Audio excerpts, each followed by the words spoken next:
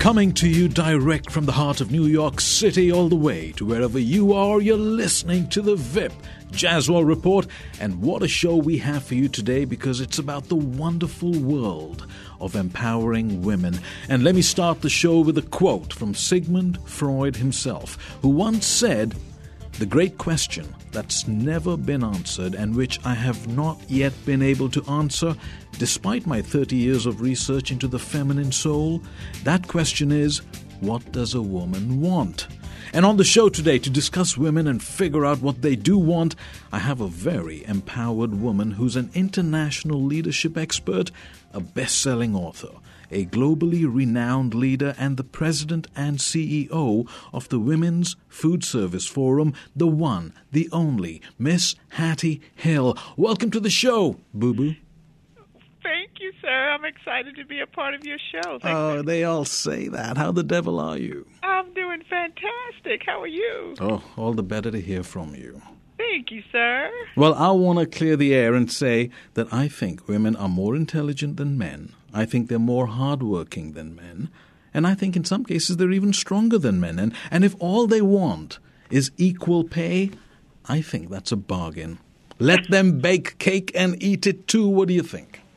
I think women are awesome. Of course, we are great. We're fabulous. We just, it's a wonderful. I think what do women want is a great question, and it's a great way for us to start the conversation, because we want it all. We just hadn't figured out how we can have it and when we can have it.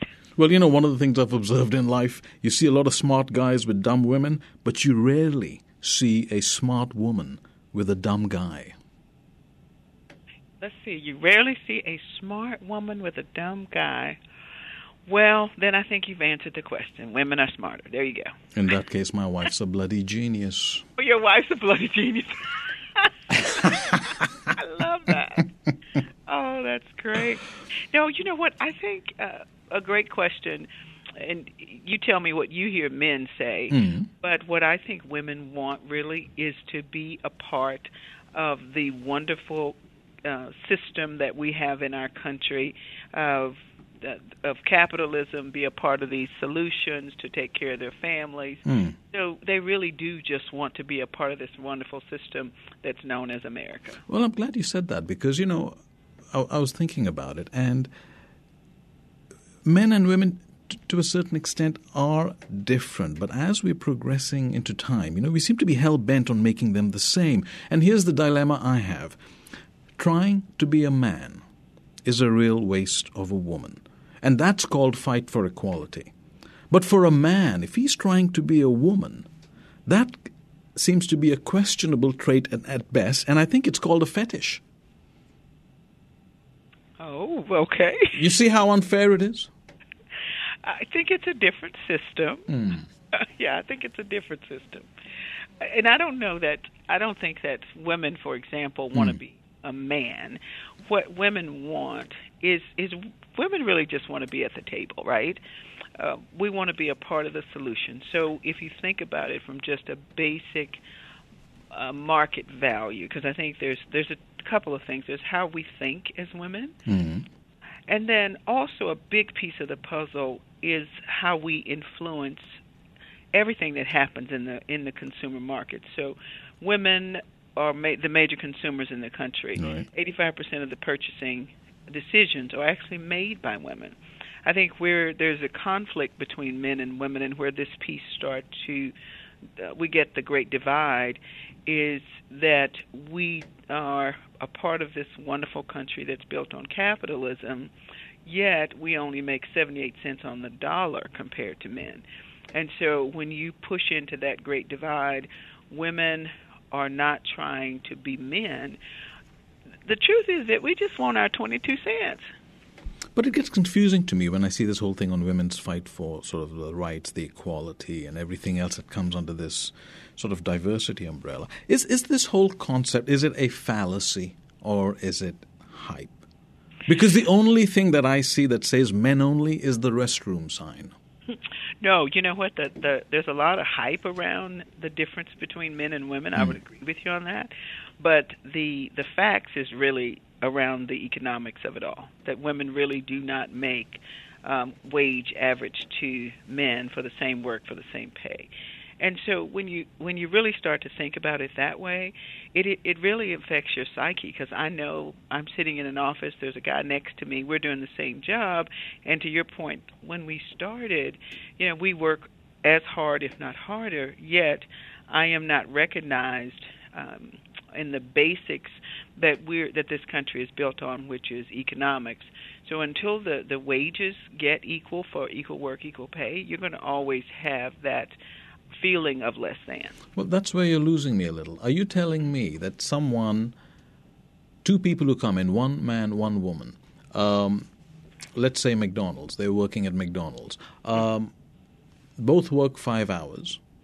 You're telling me the woman gets less pay than the man? It's not more of a McDonald's type, that kind of a job. It's more when you and I'm talking when you have workers that if this job pays $8 an hour, it sometimes happens even there. But as you move into the higher ranks, where it really does, you really can make a difference. There's a real loss in opportunity. And it really is an unconscious bias that oftentimes people don't know. So, for example, a promotion, what you do is you go, this job may involve travel. Well, this woman has a family, so she may not want it, as opposed to giving her the opportunity. Or, this big job comes up, but she's married, her husband works, she doesn't need as much money.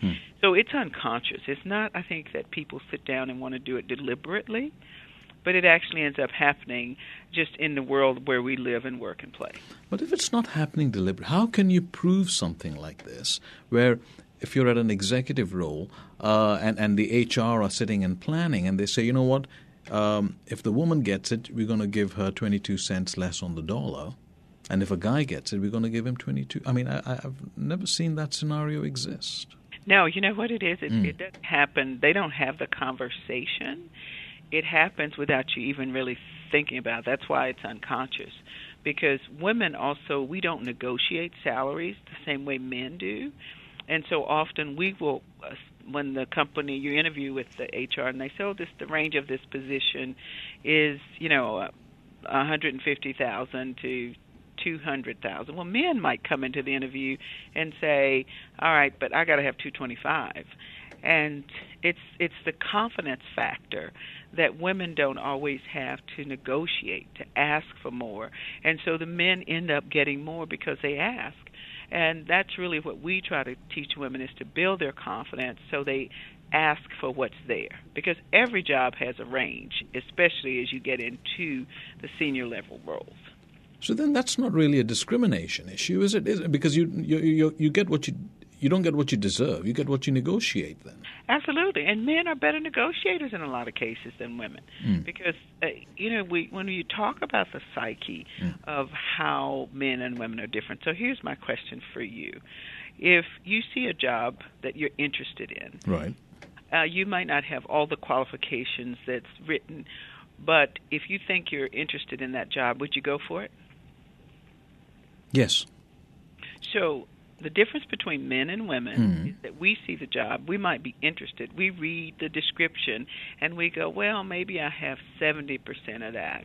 Men could have, 50%, and they'd have the confidence to go at it. Women, we have to constantly work on building our own confidence. So it's not oftentimes open discrimination, but inherited lack of confidence because of situations that women have been in, that they don't really feel like, I need to really go up and ask for that. So men do it because their very nature is that of being providers. I'm going for this job, I got to provide for my family. Right. And that's, talking about psyche, what I've noticed in my working experience is the women who work for me, they're looking, when I talk to them, they're looking for purpose from life. Men are looking for position in life. We always want to prove something. So like you said, even though I don't feel I'm qualified, would I go for it? Yes, because it has a better position and something like that. Men, I think, also suffer from ego, and maybe women suffer from emotions. So men, the difference between men and women, make sure I get this right. So men in their nature go after a position. Women, in their nature, look for purpose. Right. Men, a part of their nature is ego. Women, a part of their nature is emotion. So do you think men bring emotion to the workplace? Yeah, I mean, when I was just being very extremely general and black and white, but we do bring emotions, but I think from a male perspective, we calculate as much as possible. We're very analytical. Not to say that women are not, they are. Mm-hmm. But our emotion comes in terms of passion, in terms of fighting to win. Whereas I think when I see a lot of the women executives and all that, they are fighting for balance. We fight for imbalance as long as it's in our favor. I love that. You fight for imbalance as long as it's in your favor. So I agree with you. I mean, you look at Wall Street, even the movie. Mm-hmm. You know. No, I agree with you. I think that men do calculate, but I think you said it initially.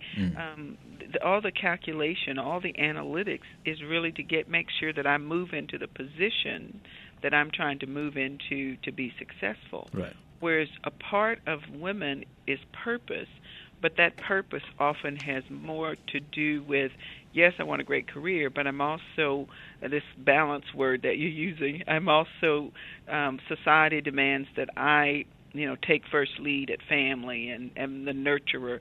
So where the position for men is around the roles that they're in, for women it's the role, but it's also the nurturer of the family. Yeah, and they're more philosophical in their approach. They view life as a whole. Absolutely. We as men possibly view life as a slice. Oh, I like whole and slice. So what does whole mean to you when you say I view life as a whole? Well, exactly what you said. Women see it very important that they have a good relationship with their spouse or their boyfriend. They have family time. They have a comfortable, good home. Yeah. Right. All that. So for them, it's balance. Everything has to fall within that whole. We guys, the ambitious guys, we prefer the imbalance in our favor in our pursuit of success. Mm-hmm. So we'll work longer hours. And yes, these days it's politically correct for every man to say when you ask him, what's most valuable to you, and because, it's a public relations stunt, family is very important to me. Mm-hmm. But, when my wife used to leave my kid with me, I'd be sitting on the couch watching TV, I'd let him play. The moment I heard unusual noises, I'd be like, hey, okay, cut it out. Unusual noises. I love that. Did that work for you, by the way? It did work, but, as a father, and I think a lot of men go into this phase, that there are certain phases in childhood that you can relate to. I love children up to the age of 2. The moment they start walking, I can't keep up with that. And now my son's a teenager, and I can relate to him as a man. Okay. So between the ages of, say, 2 and 13, I was a bit of a lost parent. But then it was also my prime time to sort of get into my career. So I was doing the best I could so that I could do best for my family. That's how I guess men think. Absolutely. And so during that lost time between 2 and 13, who was the parent? I was, I guess, an absent parent, yeah. Okay. Yeah. And see, for women, there's never a point where we're an absent parent. No, exactly. And whereas men, when you start talking about the slices, it's if you put it in the form of a pizza, we've got a lot more slices that we divvy up because as a mother, your wife could never be an absent parent. Right. Even if you're physically not there, and if you talk to the women that we talk to every day, even though you may not physically be there, it's never far away from your mind. Absolutely. And, going back to what you were saying, my response to what you're saying is I personally feel women have never had so much power in history than in today's world, just as much as your own statistics show. Women make 85% of all purchasing decisions. They control 60% of the personal wealth in America. They make up 50% of the workforce. So their limitations in negotiating the lost 22 cents, that's inherently individual, right? Right, but I think some of the conversations really haven't changed, even though the numbers start to change. Right. So it is inherent to, this is the 21st century, and you think with all of this that we would have moved past it, right? That we have made such progress. But the truth of the matter is the underlying issue is still there. We still don't see role models in a lot of places. Yes, we've made some progress. Women are graduating from colleges at higher rates than men, yet the conversation still changes when you look at the top companies, for example, in the country. Less than 5% have women as CEOs. So there's this amazing groundswell that's happened over the years, but it still doesn't show up at the top in a significant way. But is the issue emotional? For some women, it might be emotional. For me, I just want my 22 cents so I can do something else with it. And absolutely, and you should. But you go get it, right? I'll go get it. I'll go get it. So it's actually not the system stopping. Well, in some cases, it's the system. It depends on your organization, right? So if you're in an organization that really values women, that really sees the difference in what's important to the women in their company. Right. So, for example, we have major partners that really spend a lot of time talking about how to value women in the workplace. What are the things that they look for? And once they figure out what that is, then they really want to provide those things that make the work environment more supportive for women. So that's what we have to look at our companies and say, these are the things. For example, just today, Kellogg's announced that they were on Working Mother's 100 Best Companies for working women. And what gives them that honor, and we actually have one of our board members, Wendy Davison, who is president of their U.S. specialty channels. And the reason they get recognized for these type of awards, Vip, is that the system gives them an opportunity within their company to function better between the work and the life. So paid time off, benefits that really benefit men and women, a flexible work week. That the company culture says it's okay for our president of specialty channels, Wendy, to leave and go and pick up her children and then say it verbally in a room. Because very often women don't do that because they're afraid of how they'll be judged. So when you find companies, and Kellogg is just one great example, that do that, women are much more likely to go into that company and to feel good about the culture. They know they're better off. The company feels better about it, and they get a better return on the investment. Women. So that's what as we look at the research around millennials, the younger men and women are looking for that as they go into companies. So it's really the system changing their policies and procedures to say it's really okay. Well, you talked about, helping women figure out what it is they want. But does what you do, and the WFF, what they do you encourage women to become some sort of a corporate stereotype? Or are you actually removing the luxury of choice? I mean, are you encouraging women to be a certain way rather than having them choose to be what they want to be? Because So here's what WFF is doing. Women's Foodservice Forum, the organization, and it's a 25-year-old organization, and being in the food world where you could literally come in as a crew member at a McDonald's or come in and then elevate yourself to being a senior leader in the C-suite, on boards. So what we try to do is provide opportunities for women to focus in on what are the competencies that they need to be successful. And we have found these core competencies like self-esteem, risk-taking, negotiation, because you're absolutely right. We don't negotiate like men in a lot of cases. So we apply those competencies. We've got about 150 of the leading food companies around the industry that we work with, and they send their people through our learning and development, through our competencies. They attend our conference, and really it's two things: for them to take those competencies, apply those skills and behaviors to what they need to be successful, for them to make strategic connections, because we also know it's who you know, it's about relationships. Because I truly believe, to your point, Vip, that the system is there, the barriers may be there, the challenges are always going to be a part of who we are as a country, but the real thing that separates men from women is simply opportunity. And we try to prepare them so when the opportunity presents itself, they know how to go after it in a very strategic way.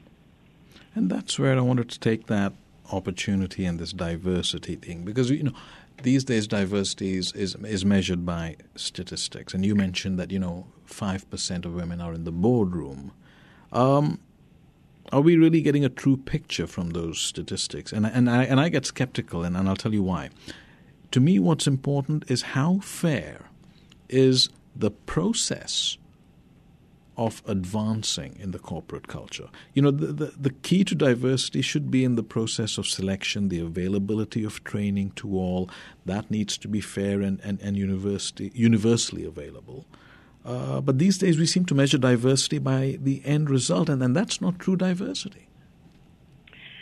Well, there's a lot of research. The Catalyst, which there in New York, ran a study with looking at the top Fortune 500 companies. And they're made up about 15% of female executive officers. As they looked at it, the numbers seem to have gotten stuck at around 17% for all of the different organizations and all the research. We haven't really seen it move. Right. And so we think that what has happened is that people are making different decisions. Some choose to get off the track. In the legal world, for example, women just choose not to get on that track if they don't want to. So we have to make sure there's women available, because we also have the men say, well, they can't find anyone. So that we've got to develop the pipeline. That's where it really starts. Then we have to look within our organizations, because the younger people that are coming up, they're looking for role models. If I look up and there's all men, it's not that I'm going around saying my company is sexist. I just don't have anybody to talk to like me. So the goal, and we have great champions in men within our organization who really support this, because they understand that if I want to be in a certain job, I look for people who look like me to say, yep, this is possible. And that's true. If you look at, I was talking to someone this past weekend about women being football coaches, and this guy said, in my life I would have never thought that would happen, that a woman could actually coach football. Well, once you've seen it, then it's possible, and then you go for it. And so there's somebody else out there. I mean, it's in my lifetime that women have actually just moved into professional sports. I mean, think about the NBA and having a WBA. I mean, this is not far-fetched for us. We have come a long way in a short period of time. Yes, we have. I know, and it's great. Now, tell me about your wife. What does your wife do, Viv? My wife? Uh-huh. She does everything. She used to work as a chief financial officer before marriage.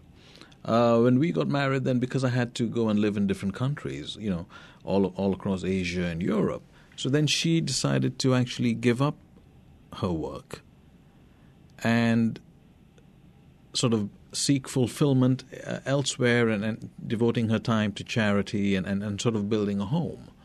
The sort of things that she felt maybe she didn't get the opportunity to while she was aggressively pursuing a career. And damn it, she never went back to work, so I had to support her all the time financially. Well, shoot. Well, the big question is she happy? That's the best part. With me, she's delirious. She's delirious, and you're keeping her in the style with which she should be, right? She should be accustomed to, yes, absolutely. But I think seriously, it's a great point, right? So you were married to a professional. As a family, you made a decision, and it could have been you. You could have decided you were going to stay home, right? Yes. And so you all decided this was what was best for your life. And so a lot of women, especially women who may be single moms, they may not have that option. So you have some people who this concept of work-life integration or work-life balance, there are rules around that. And so it's okay for her to do that. That's the expectation. Very often the expectation would not be that it was okay for you. I have women as a part of this organization who will tell us, their husbands don't work, and yet they're stereotyped because they're supporting their wives' career and they're staying home with the kids. So there are these societal norms that are just not in balance. I agree. I agree. It should be whoever can really make the process work, and men shouldn't be made to feel uncomfortable if they decide to stay home. But are we just being politically correct about that? Because, for a man who has to stay at home, based on the fact what I said earlier, that men look for position, men suffer from ego, I've always wondered, how does a man cope with that? And obviously he's going to sort of, if you ask that particular individual, they're going to give you a happy picture. But deep inside, the instinct of a man is something you can't remove. You open the cage of a lion, and the lion has that instinct to get out. That's interesting. That's very interesting.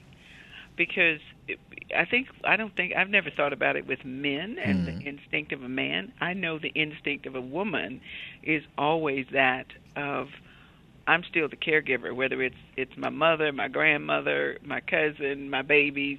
It's the instinct is always there. So if the instinct and the value and the identity of a man is in their profession, then do they lose some of that when they're not in that place? I'm sure it's a mental dilemma. And I'd love to speak to someone who and get them to speak the real truth. Yeah, I think we need to do another show and ask a man that question. Yeah, exactly. Who's in that position, because we do have men who have chosen to stay home, and I would like to think that they've found a way to survive and feel comfortable in that situation. Oh, I'm sure they found a way, and I'm sure they've compromised in things like that. But I'm talking about the basic instinct of a man and the basic instinct of a woman. Mm-hmm. And we live in a world these days that, you can achieve a certain level of balance as long as you compromise. But if you didn't have to compromise, what would you really do? Yeah, I think it's a great societal dilemma, and I think a greater question is, as we have younger people, our younger Gen Zs and millennials that are now coming into the workplace, where even the young men have a different set of rules than the traditional baby boomers who are now in power in most organizations. Right. It's a societal question that will end up really shifting, and we'll have to answer it differently because they want to have work-life balance as well. I want to ask you a question. Sure. And just answer me yes or no, and then we'll move, and then I'll expand, you expand. Do you think on the board of directors and at senior executive level there should be a fixed number of places for women? It would be great. Hello, I said yes or no. Okay, so I would say yes. We advocate for 30% women on boards. I'll take the fifth on that. Let me finish. Okay. Thank you, my dear. Taking my show. No, I know I'm taking it over. In the world of diversity, isn't being a quota hire the biggest insult? And let me explain where I'm coming from, okay? We've all studied, we've all worked hard. And give or take, I believe in my life, I've had the same opportunities as everyone else. I've been to school, I've been to college, things like that. But today, if I'm told that I am here on this radio show because I'm short, I'm brown, and I act like a clown, instead of me being here because of my hard work, that's the ultimate insult to me. I want to be recognized really for my ability to contribute, not as a demographic substitute? Over to you. So I would agree with you, and I'll approach it from two spaces. So I'm a woman. I'm an African American woman. There are numerous. But there are numerous stereotypes that go with that process. Right. So quotas are always in play, and different things because they've had to be historically, because the history of you're from another country, so the history of this the country brought about quotas. The negative part of that for women, for people of color, is always going to be you have the second look around your skills and your deliverables, because very often I am with HR people where the question is, yes, but is the person qualified? Whereas if that was a man asking that, the conversation would never come up. So the only reason that quotas are a part of the discussion is we should always, because of the stereotypes and the biases, right? Because we should always hire. No, but that's to make the company look good, right? You have a man who has the same qualifications as the woman, same personality as a woman, same go-get attitude as the woman. You're going to say, you know what? We've got 10 guys on the board. We've only got one woman, so let's put the woman in. Because now, publicly, as a PR setup, we're going to look better because now we've doubled the female workforce at that senior management level. Well, I don't think that the companies in this day and time, 2015, the men in our organization who champion women being on the board, they're really not there just to say it looks nice physically from diversity. They're there because of where we started the conversation, which is that women influence 85% of purchases, and they want them to purchase their products and services. They want their voices in the room when they're trying to make determinations. It's diversity of thought, not diversity just because the number is there. But if I'm working on something that might impact men, I don't want all women in my room, in my meeting either. I want men like you in there, so you can say, that's great, Hattie, but you're coming at it from a woman's perspective. Let me give you the man's perspective. So it's really getting that diversity of thought so that you can produce a better product. But then where does it stop? Because you could start a minorities war.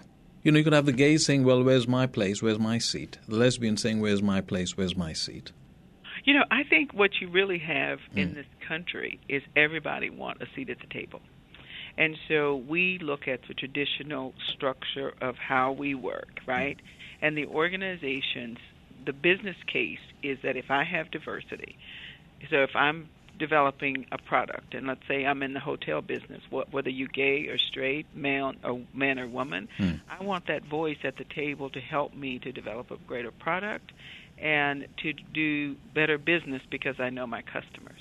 So it's more customer-driven than quota-driven. It's more information, data, experiences-driven than it is just doing it because it looks good politically. Because at the end of the day, if they're not successful, it impacts the bottom line of the business.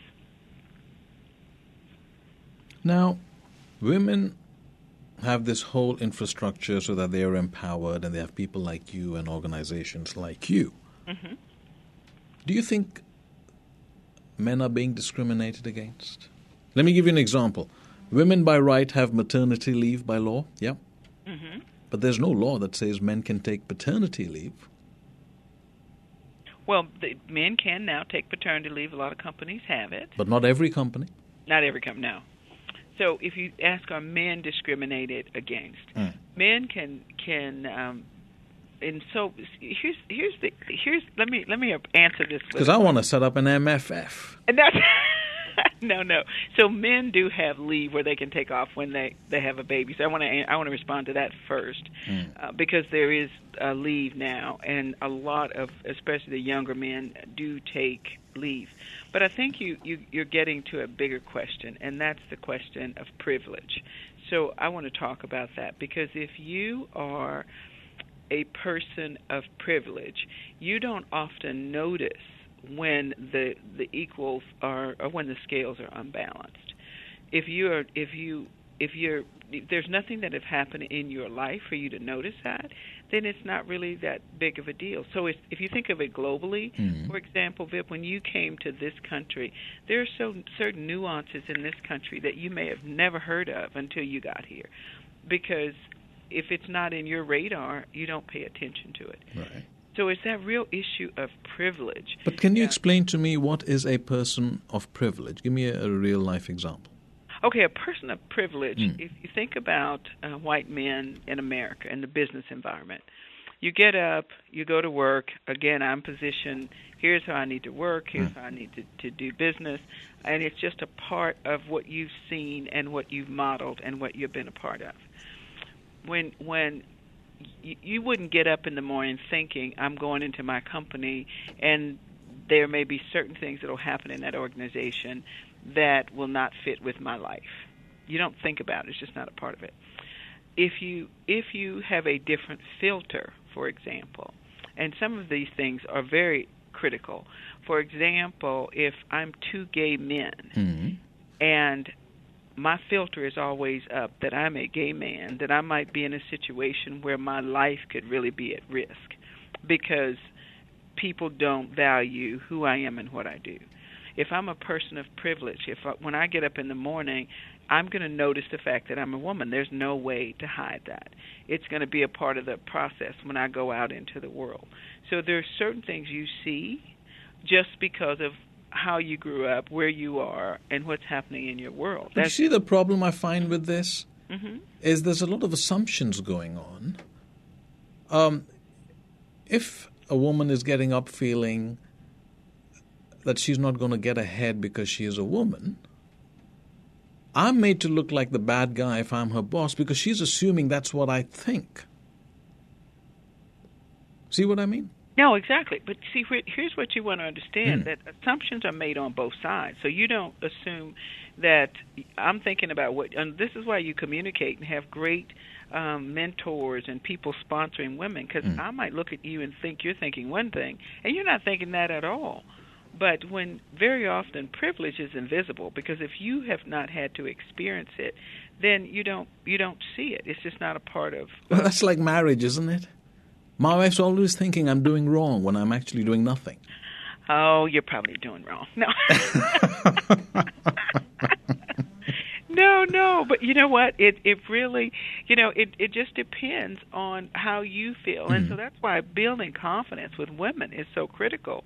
Because I may not even know if I deserve to be there in a situation, so I have to build my own confidence, feel good about what I have to offer when I'm coming into the workplace. I mean, it really does start with both sides. It's not a one-person, men are always wrong and women are always right. I don't want to leave that impression. What makes a whole is men being part of the solution, so you have conversation, so that the woman isn't sitting at the desk thinking what you might be thinking, but you tell her that she's a valuable part of the team. If you do see people in the workplace treating her differently, you speak up about that. That's when you have men, and we have men all the time who champion. They're wonderful champions and support women in our industry. And so we really have to tell them, here's where we need your help. Well, here's what I need from you. Okay. Women who are listening to the show, what are and then I'm going to ask you about the men as well. Women who are listening to the show, what are the top 3 things they need to do? What are the top 3 things that they women need to do in relating to what we're talking about? And relating to what we're talking about.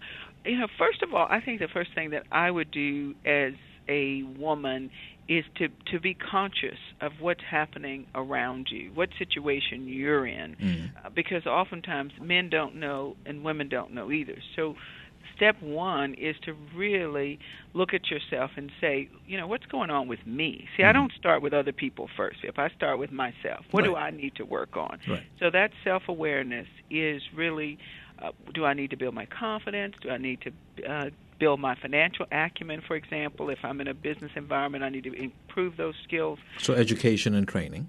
Yeah, first thing is evaluation. Do an assessment of your own skills. What do I need to work on? Then number 2 then is to build those skills through the competencies that in our case, we offer the leadership development competencies that says these are the behaviors that goes with that. Because very often I can say, I don't have a lot of confidence, but I don't know what the steps are to get there. I don't have good negotiating skills, but I don't know what the steps are to get there. So that would be number two. And then the third thing, which is so critical, and I'm going to take us full circle in this conversation. We talked about the psyche of women. So the psyche of women is oftentimes driven more emotional than analytical when it comes to family. So how do you build your emotional intelligence?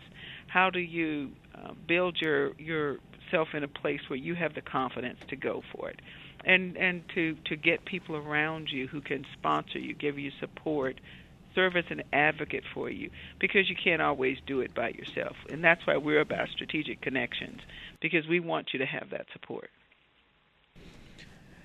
And men who have these senior management positions and things like that, who are dealing with the women who are listening, what are the three things they need to do? So 3 things that men need to do.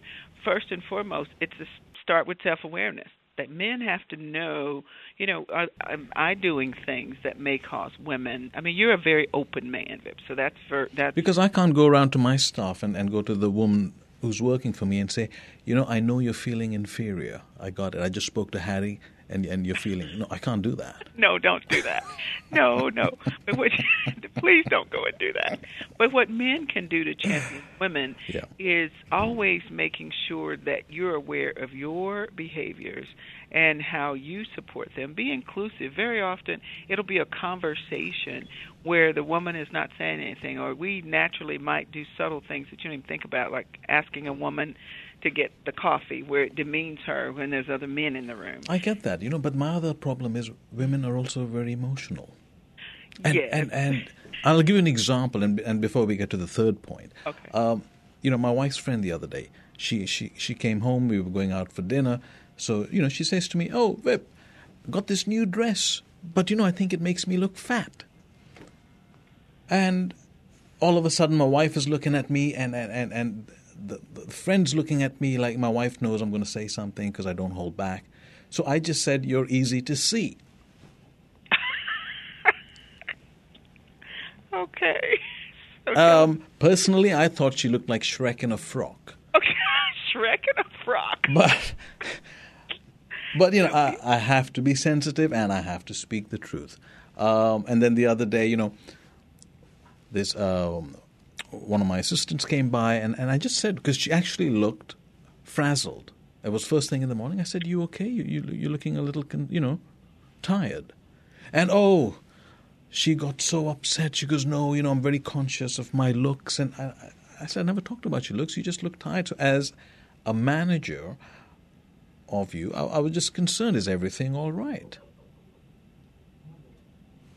So those are the dilemmas I face. Okay, so that was her emotion that was coming out. Yeah, so it was just like, So that's where I guess guys in my position tend to tread a very fine line.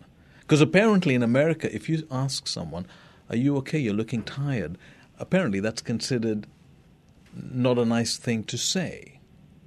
Whereas where I'm from, it's actually an act of concern that can I be of assistance. Exactly. Well, I think that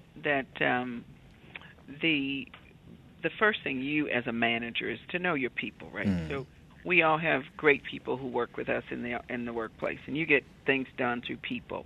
And when you see people men or women, who are not performing in the way that they normally do, it's going to be, you have to ask the question, because that's a part of your role. Mm-hmm. If she gets emotional, then there must be something else going on. So it's not whether the emotion is good or bad, it's not positioned in the right way. Right. And so what we've got to find out is address the issue around what's going on. And, you pull her into one-on-one to have that kind of a conversation. Because if that's her immediate response, something else is going on. Right. So that's what I always say. If people respond like that, then something else is happening.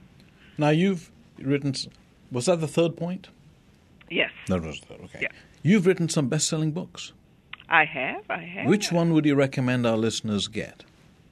Probably the choices that'll change your life was the last one, which was probably the most direct about what you need to do when it comes into action. Mm-hmm. Because the one thing we learned, and we interviewed about 5,000 people around the world when we wrote that book, and it started with Smart Women, Smart Choices, and then Choices That'll Change Your Life. And the real, for the first time, the conversations that you and I have started coming to life for me, in that it really is about the choices, and then you have to put a process in place to address those decisions, because life is really about choices every day we get up.